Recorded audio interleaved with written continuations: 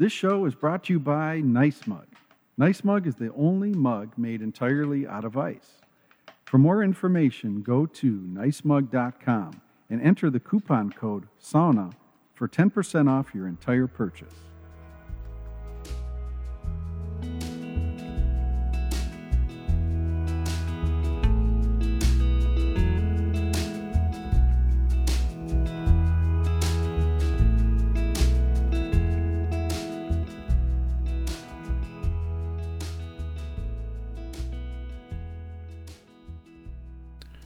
Well, hey everybody, this is Glenn, and welcome to another episode of Sauna Talk, and I would like to welcome Vladimir von Tsurikov. He's the director of the Russian Museum of Art in Minneapolis, Minnesota.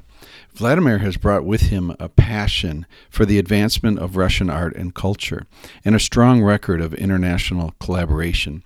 Over the last 10 years, he co-organized and co-curated several exhibitions with Russian institutions in Moscow, St. Petersburg, and Yekaterinburg. Vladimir has published numerous articles and presented dozens of lectures both in the U.S. and Russia. In addition to releasing 2 research volumes, he has edited 5 volumes of a scholarly series, quote, Readings in Russian Religious Culture, unquote. And he continues to serve on a number of editorial boards. Vladimir also serves on the boards of the Russian Historical Society in the U.S. and the Russian Nobility Association in America. Vladimir received his Ph.D. in Russian history from the Moscow Theological Academy in 2011 and an M.A. in Russian language and literature in the year 2000 from Middlebury College in Middlebury, Vermont. Our interview took place in the sauna at the Hewing Hotel, downtown Minneapolis, Minnesota. The Hewing Hotel's top floor setup features a brand new rooftop sauna, a very generously sized hot room space with transom windows overlooking the downtown skyline. We have easy access, just steps outside the hot room, to the outdoor rooftop patio, where there is also a hot tub and fresh air chill-out zone. The Hewing Hotel rooftop also offers separate men's and women's facilities, each equipped with showers, bathrooms, lockers. We also have a Nordic vibe spacious bar and patio area, offering signature drinks from local vendors including Tattersall Distilling, a micro distillery based down the elevator and a short bike ride away. John Peterson made this event happen. You may know of John as founder of the 612 Sauna Society, the first cooperatively owned sauna organization in the United States. John is also partner of Sauna Society Builders, which is the organization hired by the Hewing Hotel to host community and cultural gatherings. And this is what we did on a recent Friday night in Minneapolis. As others were swilling down their beer and cocktails at the neighboring bars and restaurants in Minneapolis, we were a group of folks enjoying a healthy sauna experience while learning more from Vladimir about the parallels of sauna, Finnish sauna, and Russian banya. In this episode of Sauna Talk, you will get an understanding of Vladimir von Tsurikov's deep love and appreciation of the banya experience. How banya is a social and community gathering place, as much as it is a wonderful wellness practice enjoyed by many ethnic communities in Russia and neighboring areas. This episode will be especially interesting for those of us who enjoy learning about the authentic sauna experience as it relates to its offshoots and parallels with other cultures, in this case, specifically the Russian banya. So, without further chatter, I am pleased to welcome Vladimir von Tsurikov to Sauna Talk.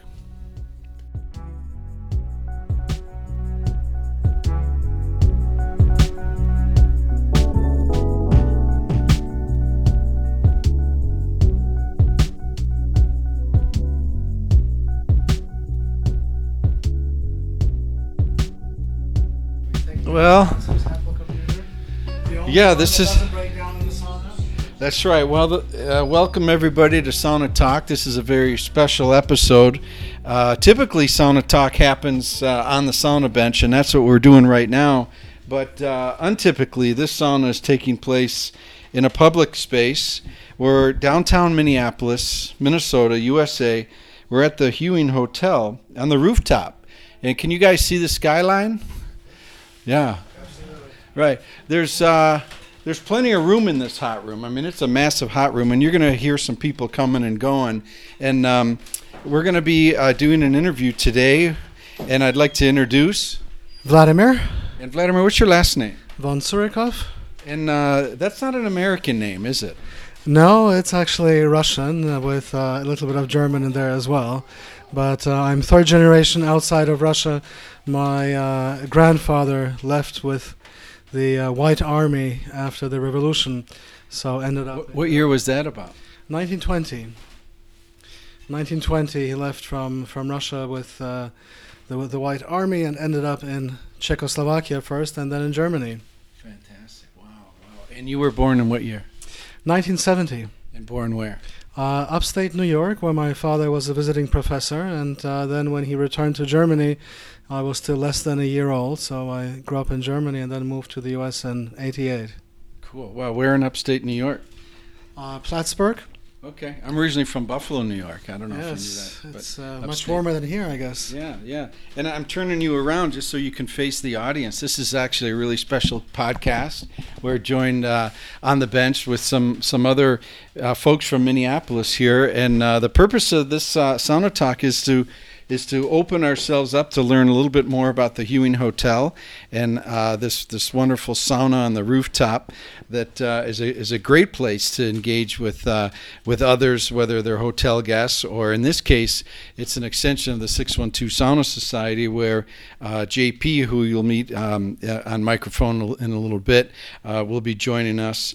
And our main guest today, and you just heard the quick introduction with Vladimir. And so, Vladimir, how we heard about where you're born. You grew up in Germany for a good part of your life, and what brought you to Minnesota?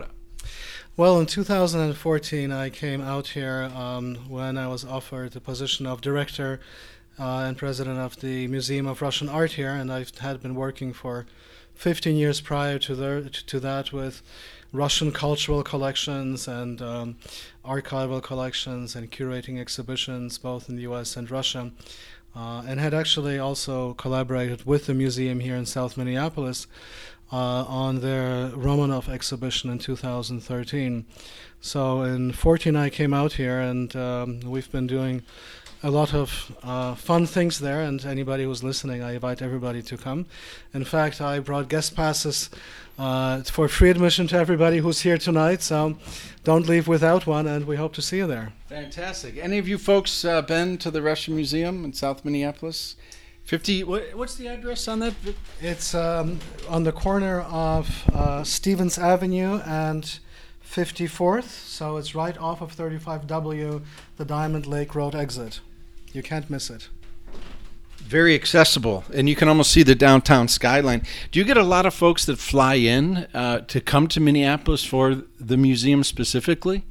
It really depends what's going on in terms of our programming. I mean, sometimes we have some really unique things, like last year we had a Fabergé exhibition that it was called Unknown Fabergé, New Finds and Rediscoveries, and we represented 17 different collections, most of them not previously exhibited, from all over the U.S., both in private hands, which means sitting in bank vaults somewhere, or other museums, but which are not necessarily in the public eye, but also from as far away as London, from a jeweler, Warski's jeweler, and even from Helsinki, Finland, which is very fitting given the sauna, from the National Museum of Finland, and from several private collectors there as well. So that brought in people from all over the U.S. because people who collect Fabergé or are interested in that are really passionate about this, and they will very often go through any lengths to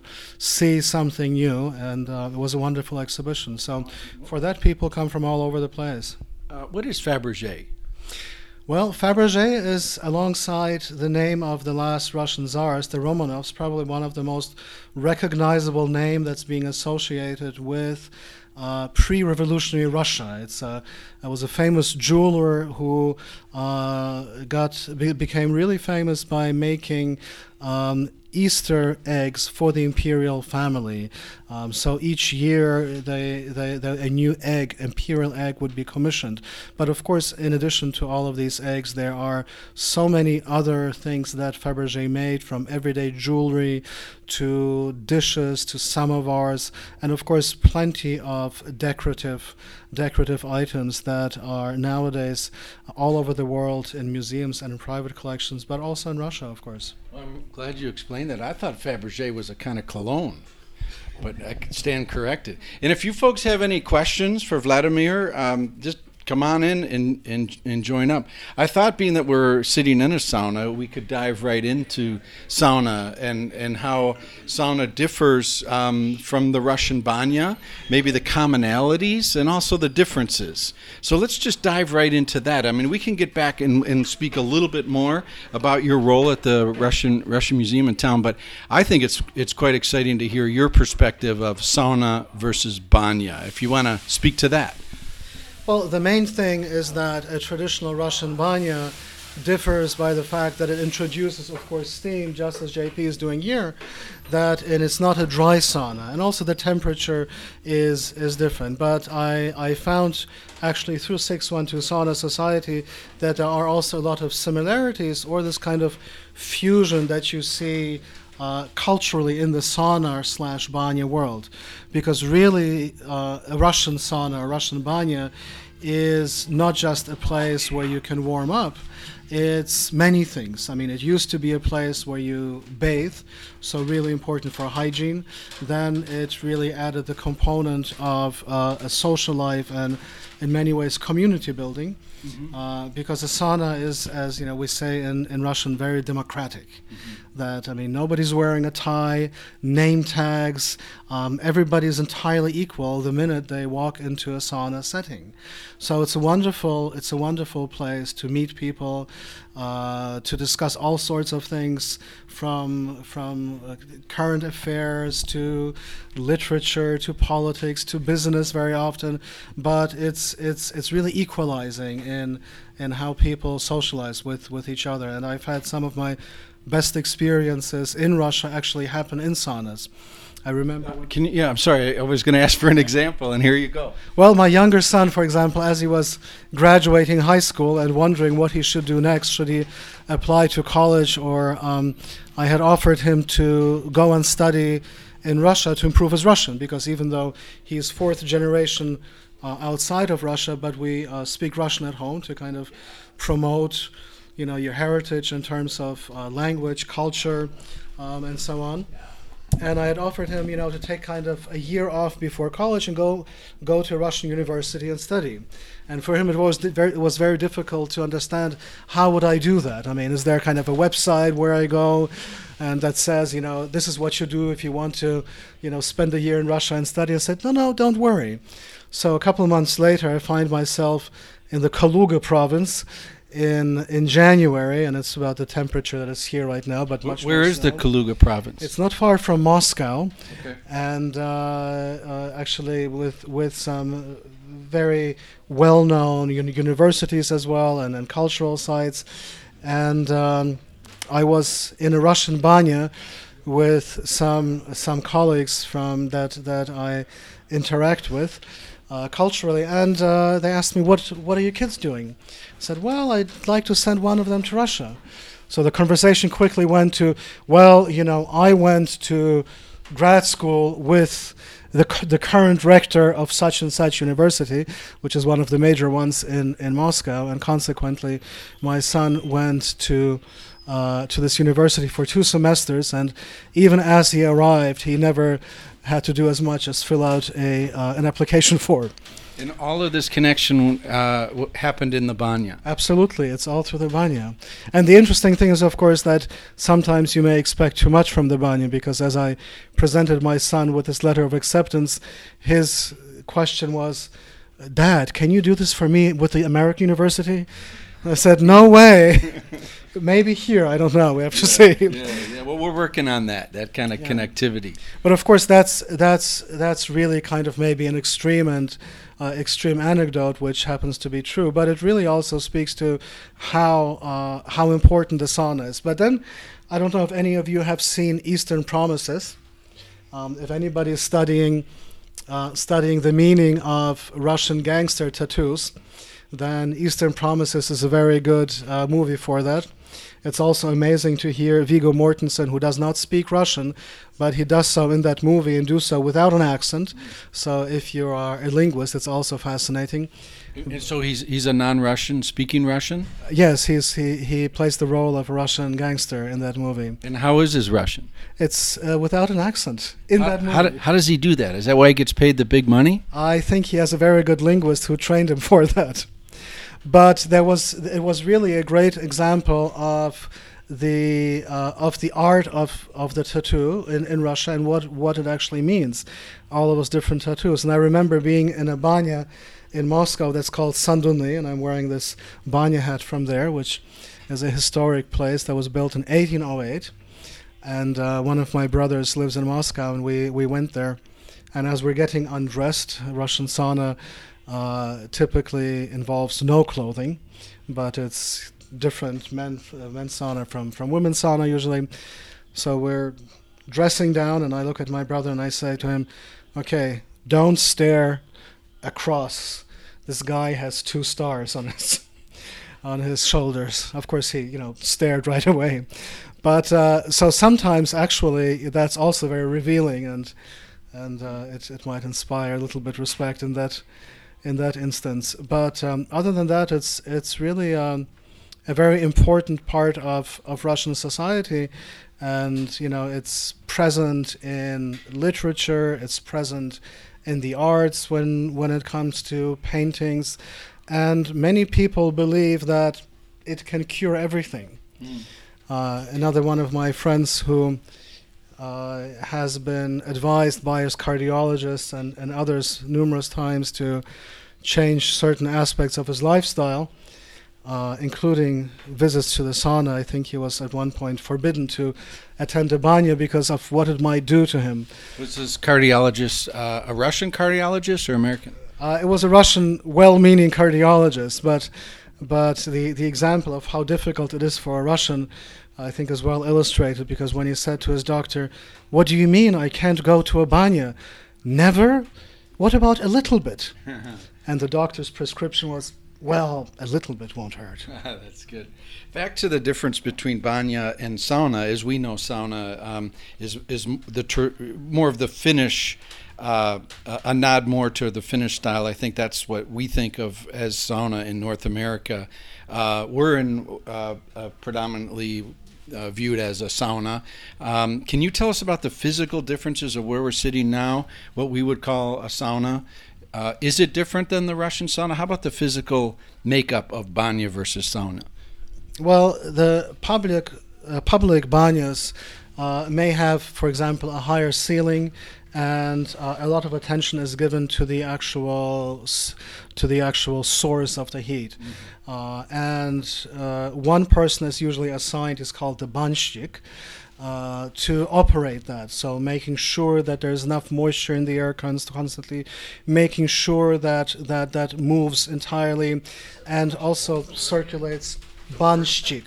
That's the equivalent of like the sauna. Yes, banshchik. Banshchik. Banshchik. He's the person in charge of making sure there's enough water on the stove. He's the one who will use the branches, the venik, on people. How do you say that? Venik, which is of course another thing, that the importance of the either oak or березовый venik, or birch, and sometimes even cedar. To get cedar, yes, especially in a cold like that, it is, because the needles will really get your circulation going. Have you folks raise your hands? Who's experienced the Venik treatment? Yeah, a few of us. That's great. That's great, and very much in parallel to the Finnish, the Finnish sauna experience. They do the same thing. A lot of times it's in the spring with the freshly cut birch, new growth birch. Absolutely. Similar in Russia. Yes, and also what's very important for many is to keep the water that you have in the bucket where the venik usually goes, because that's said to do wonders for your hair. People rinse them off with that. And there are different techniques, of course, for the venik. And I think mistakenly sometimes people believe you're only kind of hitting yourself with that. But that's only a real small part of it, because what you're doing is you're really trapping the heat between the branches and your body. Again, you're moving the air with that. You have all of the odors coming out of the leaves, and the which oil into the water that you referenced before. And in Russia, is it okay to pour to dump that water on the rocks? Yes, very often that's being used, because that provides the fragrance that people are also looking for. Just to interject, so just to catch you guys up, we're in downtown Minneapolis, Hewing Hotel on the rooftop. We're joined with a large collection of folks here in the hot room. Say hi to everybody. Any questions? I mean, this is great dialogue. If you have a question, raise your hand and you can come over to the mic. We're here with Vladimir, who now lives in Minneapolis. Russian, grew up in Germany, well familiar with the Russian tradition of banya. We're talking about how it relates to the Finnish sauna that we all know in this room a little bit more than the Russian style. But I'm going to pass the mic here, and JP's got a question. Yeah, I don't want to start anything here, but I have a question. I've heard that the Russian word banya is actually older than the word sauna. Do you know anything about the history of the word, or just about like how old were the first references to banya? Were any historical information that might be interesting to our guests? Well, I think that etymologically, I don't have the entire history to present, but it's related to other words that deal with bathing. I mean, obviously, Slavic language is part of the larger group of Indo-European languages. So, is that what it means? Bathing, banya? Banya is the actual noun that signifies the place, that describes the actual place, but the actual root has also different words that derive from it, or related words. Now, I don't know what how old the word sauna is. I'll be happy to claim that banya is the oldest such description, but I think we want to create a ruckus. Yeah, yes. we gotta get some controversy on Glenn's Facebook page. Banya is older than sauna. You heard it Well, here. given the unifying aspect of a banya or a sauna, I think that it's also important to remember the closeness of the Scandinavian countries and Russia. And at different times, whether it's the Swedes invading Russia or the Russians adding certain territories, of Scandinavia, Finland, and so there's a lot of interaction and intersection culturally. And that goes also for the banya culture. In many ways, it's extremely similar. And if you want to go back to the princes who ruled Russia at first, according to historical narrative and mythology, whether it's true or not, who knows, but it was actually Vengarians, so Viking princes who came from the north to rule the Slavic people, who were invited, actually. So there's a lot of intersection culturally, no doubt, and that intersection, I think, is also really probably to blame for the similarities that exist. Right on. Introduce yourself. My name's Steve Noonan. And Steve, where are you from? I'm from Orono, just west of Minneapolis. Cool. West Minneapolis, for all of you listening in foreign lands. And what's your question? What's the optimal temperature in a banya as opposed to a sauna? Are they the same? Is there any kind of recommended temperature? And do they need to be warmer in Orono as opposed to Minneapolis? I think the most important thing that I've learned from numerous banyas in Russia is that the best guidance is what you feel comfortable with. Because the most important goal is to have a good experience. And I learned this because with 3 kids, I wanted to make sure that they can suffer through a real Russian banya. And but actually, it's a question of where you're comfortable with. So, I mean, if you can get the temperature, sometimes people get it up to 180 or 200. And it also depends on what the environment is doing. I mean, if it's humid outside, I mean, in the summer you can't do the same thing as in the winter. I mean, and if you're on the East Coast in New Jersey, then you can't really use a banya in the summer, I imagine, as well as here today in the winter. Yeah, and Vladimir, one of the things about banya you mentioned about it's a little bit more of a vertical space. The ceiling can be quite high. And because of that, you could have 5, 6 different tiers of benches, and that allows for the different zones, does it not? Of course, you can choose where you want to sit, and very often the banshchik, after adding moisture and water, will try to distribute the hot air with a sheet or by circling a bed sheet or a large towel in the air. Yeah. We had somebody do an Aufguss, the German version of that, which maybe we could do here at some. Yeah, the towel circulating air helps equalize the temperature. But the beauty of a banya and the banyas that I've been in, and larger saunas call them more vertical, is you can sit low, you can sit medium, you can sit high, and that can help temper your temperature ranges for your hot room, your sauna or your banya session. Absolutely, but also, I mean, if you look at public banya spaces, there are certain banyas that are famous for different things. For example, in Moscow, there's one banya that's famous for the fact that it has different, let's call them ethnic days.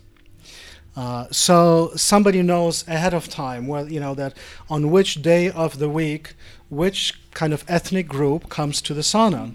To the banya, and what that means is you know exactly how it will be fired, because each of them will come with their own herbs that they will mix and then use for the banya. So some people may prefer peppermint, others may prefer eucalyptus, or some natural herbs that are being collected by them, and this is something really, really interesting. Another banya has this tradition where before the air is being circulated by a banshchik, people actually lay down on the floor because they know it's going to come down hard and so hot, and it will hit your back. Yeah. So everybody lies down before he starts circulating that. Right on. On that score, when you mentioned about these different nights and different ethnic nights, yes, is that the right word? Traditions, kind of. Ethnicity within Russia itself, or other countries? Within Russia, or let's say the traditional people that have been associated with Russia, because of course Moscow has a very large population of people from the Far East and also from the West who come there to work, and each one of these groups brings their own traditions. Right. So you may have Ukrainians that bring one kind of oil with them to add. You may have the Kazakh population that does it a second way, the Tatars who bring a third kind of herb with them for that, and that's of course really neat. Yeah, well, it's interesting you bring that story up, because if those folks listening to this podcast, Sauna Talk, can look up an episode if you haven't heard it with Bill Trotter, the general manager for Chicago Sweat Lodge. Have you been there in Chicago? No, not yet. Yeah. It's I've been told it's very close to the traditional Russian banya. It actually was built by Russians. Okay. This structure, this banya in Chicago, and in speaking with Bill Trotter, the same thing has evolved itself in Chicago at the Chicago Sweat Lodge. But interestingly, the net is cast even wider, where, example, I don't know what night of the week, but a lot of Mexicans have adopted the Chicago Sweat Lodge as part of their routine, and a lot of the Mexicans got into the Chicago Sweat Lodge and the Banya experience because trying to make weight, a lot of them are boxers and stuff. Yeah. So they've evolved to have their night at Chicago Sweat Lodge. So this kind of fractioning that you're speaking about happens here in the United States as well. Well, that's fascinating to know. I mean, another thing that I think is so crucial about the Russian Banya is in many ways the social and communal aspect, where it's always somehow part of people coming together before the banya and then not only coming in to warm themselves up once or twice, but a good banya can take you 3 hours easily, if not the entire evening. Generally, how many hot room sessions as part of that 3-4 hour? About 3, Yeah. 3 as a minimum, with the first one warming up, the second one being much more serious, and the third time is then for the branches. Mm-hmm. And then another fourth one maybe afterwards. But it also depends on the weather. As today, for example, when the weather is like that, traditionally Russians will either enter a cold pool, they will roll around in the snow, and it's really the most wonderful thing to get the circulation going. It's No question. so after that, of course, there's usually a little break, and people will drink some herbal teas and engage in conversation. And How about a beer? socialize. Well, theoretically, alcohol is not the best thing during a banya, but certainly afterwards, for disinfection from within and not only from the outside. But I don't think it's followed 100% by everybody all the time. Right on, right on. Well, you know, it's interesting as folks here in North America get more and more into sauna and banya. It's fun to try to encourage the cool down as much as the heat up. You talk to 9 out of 10 people, and when you say sauna or banya, those that are unfamiliar think of the hot room space. But you and I know there's a lot more to the process. Absolutely. I think that if we are using the banya right in weather like today, by the time you're done, you can walk outside exactly the same way that you were inside the banya and just walk around for, 5-10 minutes, and the cold won't even affect you because your body still gives off so much heat. This is like someone talking about a really great pizza, and I can start salivating thinking about biting into that pizza, because I don't know about you, Vladimir, but right now what you described sounds really good. Should we press pause and do a cool down? I think the cold sounds very good right now. Absolutely. We'll check right back with you folks. We're Sauna Times, downtown Minneapolis, Hewing Hotel.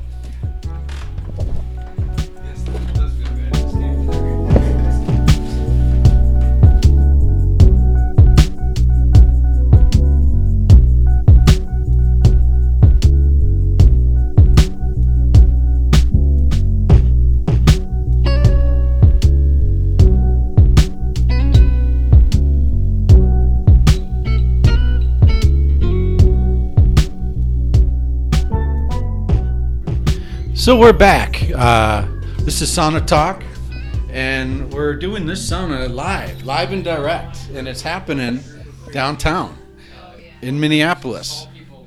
Where a whole community is really. This is JP. Oh, now I'm on mic. I was just saying how wonderful it is to hear from somebody who's not just such an articulate ambassador of the sauna experience, but also ambassador of a culture that's embraced banya or sauna as a society for a way to share connectedness, health, and just general well-being, things that we should be prioritizing as a community and as a society. It's beautiful to hear you paint that picture. Very inspiring. So thank you for sharing it with us. Yeah. Thank you, Vladimir. We did a cool down, and it's interesting. Everyone's got a different cool down style, don't we? And I got this weird thing where when I cool down, I need to jump in a lake, or I had to go shower. Because when I cool down, I like cooling down with like water on me, not my sweat. I don't know. And I tell you where that comes from is sauning at our cabin with our little. We have two young boys. They're grown now, but I would always treat every round as my last, because I never know if I would like get called and say, "Hey, you got to put Nate to bed," or Grant needs this or that. So I was always on call. So I always thought that was a victory when I could jump in the lake and say, okay, no matter what, I'm clean now. I got a sauna in, and if it's over, I can go up to the cabin and deal with the kids. But if not, I can go do another round. So anyway, that was a condition for me, just to always always do that. But can you relate to that at all, Vladimir? Oh, absolutely. I think that the cool down period is very important, and as I said, some do it with water, but I think mostly what's important is really a very significant change in temperature. I mean, and the more that can change, the better. But I also like the fact that you mentioned your kids, because in many ways it's sauna is something that's so important for Russians that many have their own small cottages somewhere that they go to on the weekends, where the banya, the sauna, is the most important component. And it's something that families do together. And in fact, when I lived in New York before coming here, we had a sauna outside. And my daughter, my kids would use it, and my daughter, who is now 7, began using the sauna when she was less than 2 years old.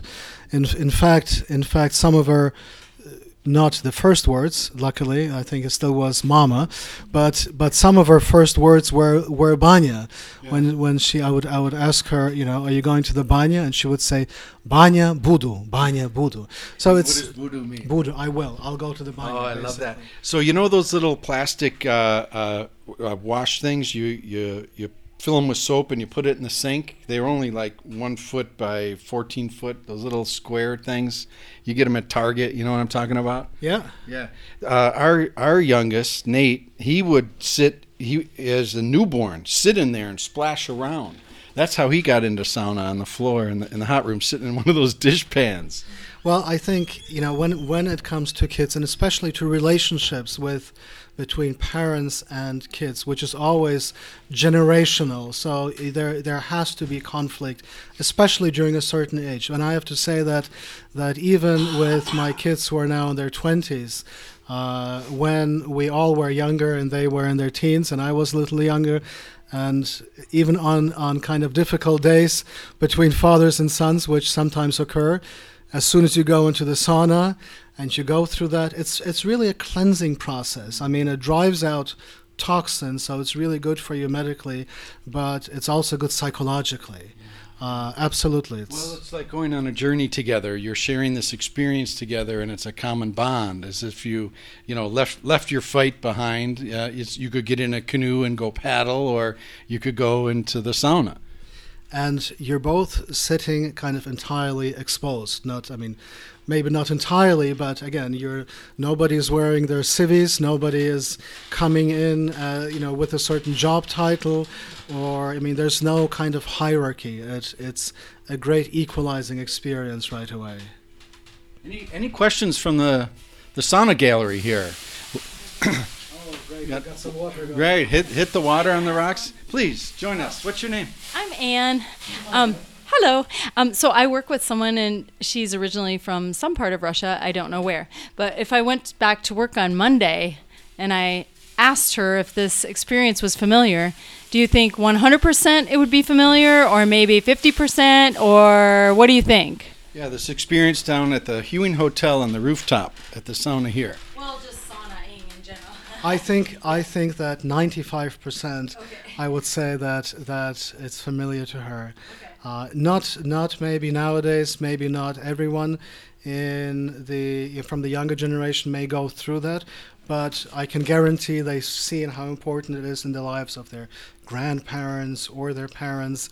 It's really quite central, and in many ways it's able to break down barriers. And I talked about also the psychological aspects. Sometimes in relationships that's so important. And I was remembering earlier, as we were outside cooling down, a very dear friend of mine who he's now deceased a couple of years, but he was an extremely gifted painter. And I tried to convince him. I wanted to approach him so I could work with him on a show and promote his art. But he was pretty much leading the life of a hermit somewhere in the Catskills on a 15-acre compound where... Is he American or Russian? Or? No, he was a Finnish-Russian from Leningrad who came to the U.S. in 1992 with a lot of his collection, and then Norton Dodge purchased almost all of his paintings, and a lot of them have ended up at Rutgers University at the Zimmerli Museum. And then he stayed in the States and began painting here. But he moved from New York to the Catskills because he really didn't like people. He was a hermit, and he just liked his paintings. He lived to paint. Extremely gifted, but he, as gifted as he was, he had trouble. He had trouble really socializing with people. So he had a compound, as I said, 15 acres. It had 2 studios, one for his wife, one for himself, their house where they lived in, and a banya, a Russian banya that he built next to a pond 30 feet deep that he dug himself. So his day would look the following. He would get up 2 o'clock in the morning, take in a banya, and then begin painting and working all day. So it was very difficult to get him to talk to me until during one of my visits, I was shown the banya and was entirely ecstatic and said, "I didn't know you had a banya. I mean, is there any way that we could use it?" And immediately his eyes lit up, and he actually looked at me and said, "Of course." And I had to go through several rounds of extremely hot banya, experiencing very challenging sessions with the venik and the branches, jumping into a very cold pond several times until he finally began talking to me. And he said to me, "You know, I'm pretty surprised because the guy from San Francisco who's dating my daughter didn't last 20 minutes." And that's when I knew that things would be good. And we became very close friends, and I was able to organize an exhibition of his works, actually here at the museum in Minneapolis, and I own several of his paintings. And he's just an incredible individual because the only place where he would open up to me and talk to me about his artistic process, about what he was doing with his paintings, it was in the banya. It was the only place where I could get him to talk, and it would be the 2 of us, nobody else. And then all of a sudden he would begin to answer questions and offer something himself. Did the relationship develop such that you could have close conversations outside of the banya, or would he become cool again outside of the banya session? It greatly improved outside the banya as well, but very often there were other people then. So the only place that seemed to be safe, it was precisely the banya. And I think it's, again, this equalizing and something that's almost sacred. You know, the banya as a safe place, as really a source for, health and detoxification, healing, coming together, and that's a very good example how that functions in people's lives as well. Well said. Well, any other questions? Anybody else? If you do, just raise your hand and come on down. Vladimir, I ask all the guests to Sauna Talk 4 questions, and I'm going to ask those to you. Prior to that, John, do you have a question? I just wanted to ask about what's going on at the Russian Museum these days and upcoming exhibits. What's happening over at the Russian Museum? Because the stuff I've been to there has been phenomenal, and want to check out more of it. Yeah, thanks for that question, JP. Well, we have 3 exhibitions on right now that will be on display through the beginning of March. One on 19th century sacred art, Russian sacred art. Another is the Vladimir School of Painting. And then a really fun for families and kids Matryoshka or nesting doll exhibition. But we're very excited about also what's coming up this year. We have an exhibition in March from our permanent collection that will be called Art in Conflict, juxtaposing kind of state-sponsored socialist realist art from the Soviet Union with underground artists and their non-conformist paintings.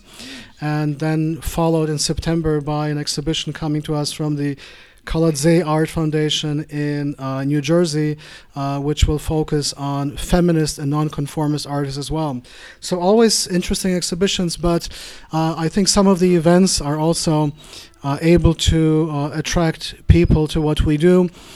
So April is, of course, the month when we always do a very fun vodka tasting at the museum that presents not Russian vodka, but local distilleries get to showcase their product, and local restaurants kind of feeding into the Russian tradition of vodka with what's called zakuska, an appetizer, which is how the Russian tradition of vodka consumption of course works. Always plenty of round tables and concerts, from rock concerts to classical music. So anyone who might be interested to be on our mailing list, please visit our website at tmora.org, and sign up. And for everybody who's present today, as I said, I have free guest passes for all, so come on up and visit. Sounds wonderful. And I'll put a link to the Russian Museum here in Minneapolis in the show notes to this podcast. So you've traveled quite a bit, Vladimir, around the world, Well, as I said, I grew up in Germany, so Europe was also always kind of my stomping ground. But mostly my travel, aside from European countries, is of course to Russia, and for over a decade I've been going 4 to 5 times a year, most of the time. So my work still takes me there, and it's really an exciting way to interact with your peers. Especially, it's important, I think, nowadays when we find ourselves in a kind of new McCarthy area where we have to find, the other that has to be demonized, and the Russians are at fault for everything, and we can really ruin a lot of relationships, because immediately after the fall of the Soviet Union, so many relationships have been built between cultural and educational institutions and sports associations, and those really need to be kept up, because it's this, people-to-people and cultural diplomacy that ultimately is going to have more impact than administrative policies or lack thereof. Here. And on that score, so if you could sauna with anybody in the world, dead or alive, past or present, who would you choose? Wow, that's really a tall order. I think that I would probably like to sauna with the person who originally opened up the Sandunovsky Banya, the Sanduny Banya in Moscow. Just because I owe him a debt of gratitude based on how many times I visited that place. In fact, I used to arrive in Moscow, and getting on the train there to go into the city from the airport would call my brother who works there and ask him when he has time to go and visit some kind of tourist attraction. And the past year, when I'm on the train and I call him from the train, he says to me, what happened to you? You used to call me about the important things in life. Now your first call to me is, when are we going to the banya? Well, it's important. So what would you like to ask the founder of this banya, and ask it in Russian and then translate it for us? What would be a question? I would ask him, что вас вдохновило, какие у вас были цели, и довольны ли вы результатом? I would ask him, what inspired you? What were your objectives and goals? And are you satisfied with the result? Beautiful. Vladimir, if you could have a mobile sauna and bring it anywhere in the world, and have a sauna, what spot comes to mind for you? My backyard or my driveway to begin with. But I think that question is in many ways answered by probably speaking to you and to JP, because I'm really thrilled at what you guys been doing here. In fact, I felt like a hermit here before I found 612 Sauna Society. I could not believe that Minneapolis did not have something like that. And the first time I went to Como, there was Lake Como Little Box Sauna, then of course Surly Brewery last year, and I think that's the more really fun spaces that can be found like this. And I very much like the intersection of banya with something in addition, whether it's the social, the cultural, or some other aspect. I think this is really wonderful to introduce the sauna culture, but also treat and use the sauna the way that it's really also intended, that it's really part of something much greater, and it works very well integrated into the rest of our lives. It's not something separate. Beautiful. Knowing sauna and banya as you do, there, for every one of us, there's countless people that have no exposure to sauna or banya. They may know it a little bit from a health club or a hotel. What do you think is is misunderstood about sauna and banya to the average person, would you say? Well, I think in many ways we are a very prudent society. And very often the misconception might be that there's something going on. Somebody once, when I invited him to the sauna, said, well, I'm not interested in taking showers with other people. So I think that really aspect, that it's detoxification, it's a social aspect. In many ways, therefore, it's even a spiritual aspect. So it's entirely different. And it's also, I think, what's important is just getting the word out. I think in many ways, if those of us who enjoy that approach it from the point of view of development or fundraising, it's the same thing. That you can try yourself to find 100 people to get interested, or you can get 10 people who will speak to 10 people, 10 of their friends, and can be ambassadors of the role that sauna plays in their lives.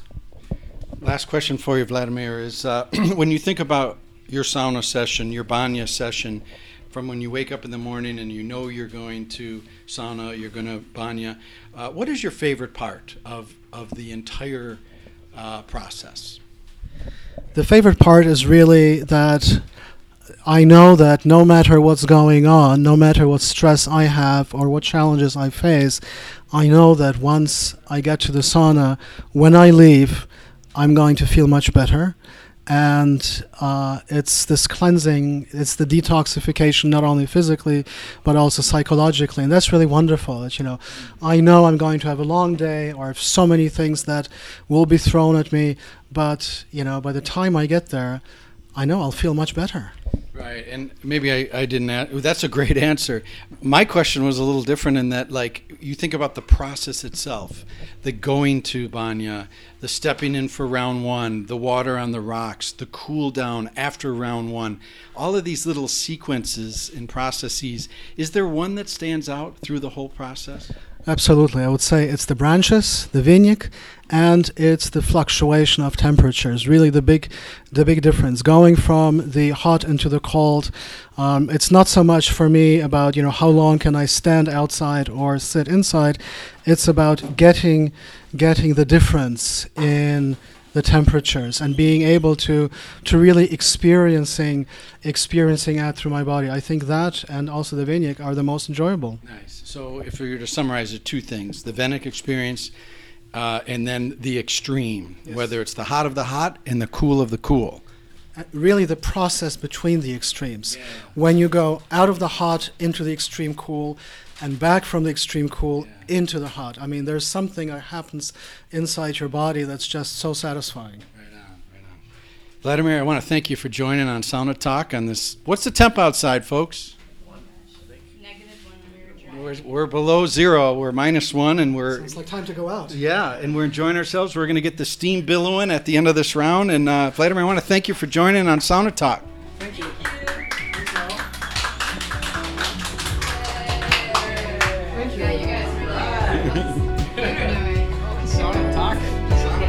I had to get the computer out. I think we. Yeah, it's holding up.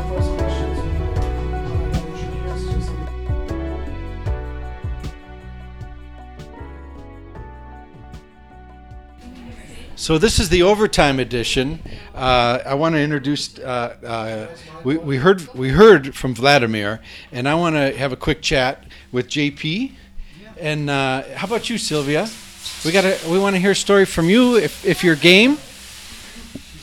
I'm good. Would you like to say hello? Hi, I'm Sylvia, and just wanted to add that I grew up with banya experience too. What's your home country, Sylvia? I grew up in Bulgaria, and my hometown has a banya very similar to what Vladimir was describing. A taller building, public banya, large space for. About how many people could fit in there comfortably? Probably at least 30 or 40 or something. How about the banyas in Russia? How many people? Yeah, 30 to 40. 30 to 40? They're small, but about 40 sounds about right, especially Yeah, because 40 of the people. different levels.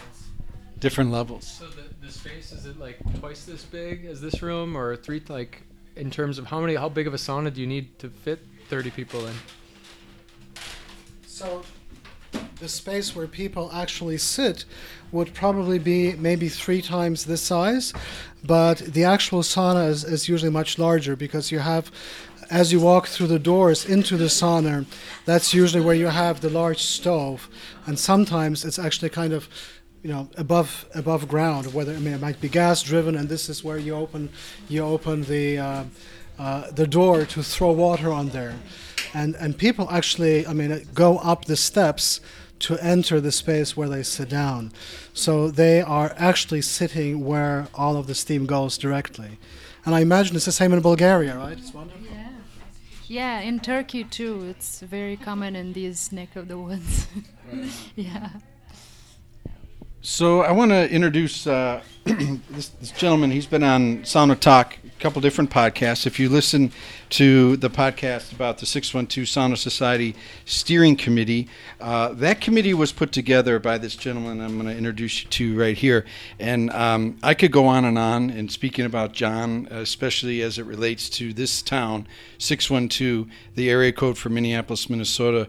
What he has done in short order, in a short amount of time, is remarkable about building a community, a real conscious community, and not just people, but infrastructure. We have this kick-ass, authentic, mobile sauna that is being deployed right now at one of the larger, more awesome breweries in town.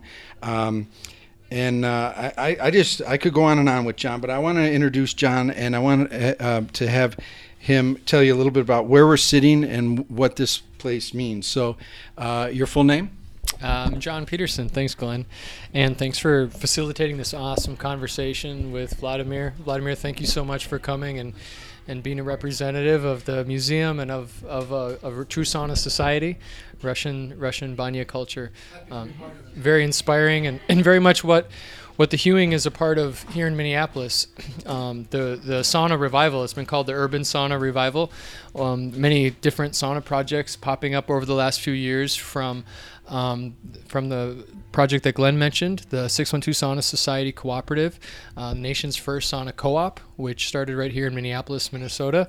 And Glenn built that sauna for us, which is, as Glenn said, right now burning over at Burning Hot. And there's happy people over at Surly Brewing enjoying community-powered sauna experience. -1 degree Fahrenheit right now, by the way. -1. Can you believe that's happening right now? A year, 13 months ago, we were freezing our butts off building it, and here it is a year later, and people are enjoying it, and more people are enjoying sauna now than ever before. Sitting right now, John? And this brings us to the hewing, which built a beautiful rooftop sauna. And this whole thing started. Tim Dixon, who was involved in getting this hewing hotel built, and he came over to the Firehouse, which is a sauna that I built in my backyard a number of years ago. He came over, and we had just a wonderful sauna together. And he had the idea of really making sauna a iconic feature of the Hewing Hotel, it being the great northern tradition of wellness and togetherness and good times that it would just be a wonderful thing to incorporate into their hotel, which is very much about celebrating the local traditions and really, celebrating it in taking it to the next level, which they definitely have here with the rooftop sauna experience. It's almost the cherry on top. Literally, it's a beautiful sauna for the listeners here. This was designed by Michael Gordon and his crew of architects, and they just did a beautiful job with the sauna and the way it incorporates into the different cool down zones. So there's a lot of potential here for this to be really literally the hotspot in Minneapolis for a sauna. So I'm working with them to just kind of help do some programming like tonight to kind of help incorporate this beautiful amenity into the local sauna culture. And it's really awesome that the Hewing really is embracing wanting to not just do something, cool and wonderful for their members, but to kind of connect their membership with what's going on locally with these traditions that, like sauna and their food program.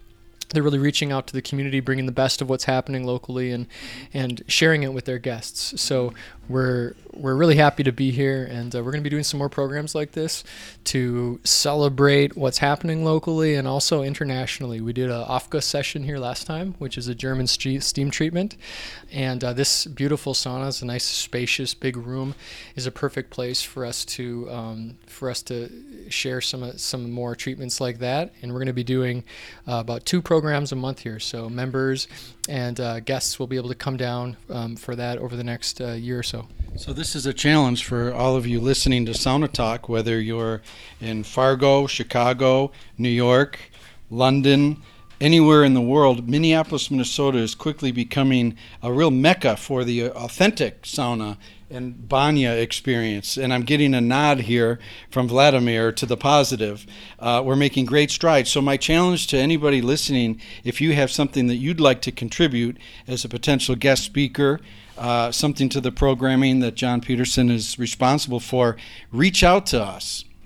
Shoot me an email through Sauna Times or John Peterson through the 612 Sauna Society. What's the best way to folks to reach you, John? This program is under my project called Sauna Society Builders, which is building the infrastructure. We're building saunas and doing programming around town. So best place to reach me is John at saunasocietybuilders.com. And bring your money.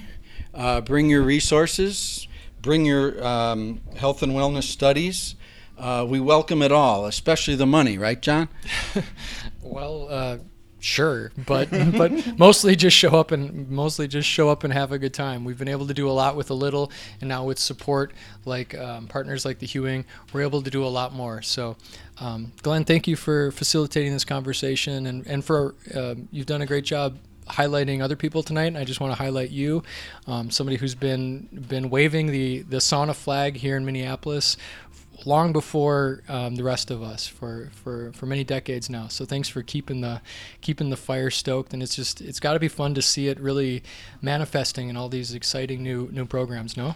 Well, listen, yeah, cheers. You know, it what John taught me is it takes a community. I mean, my thing with sauna was like, build it in the backyard, and then I invite whoever I want and whoever gets it, and then I don't have to clean up anybody's towels or listen to their stories if I don't want to hear them.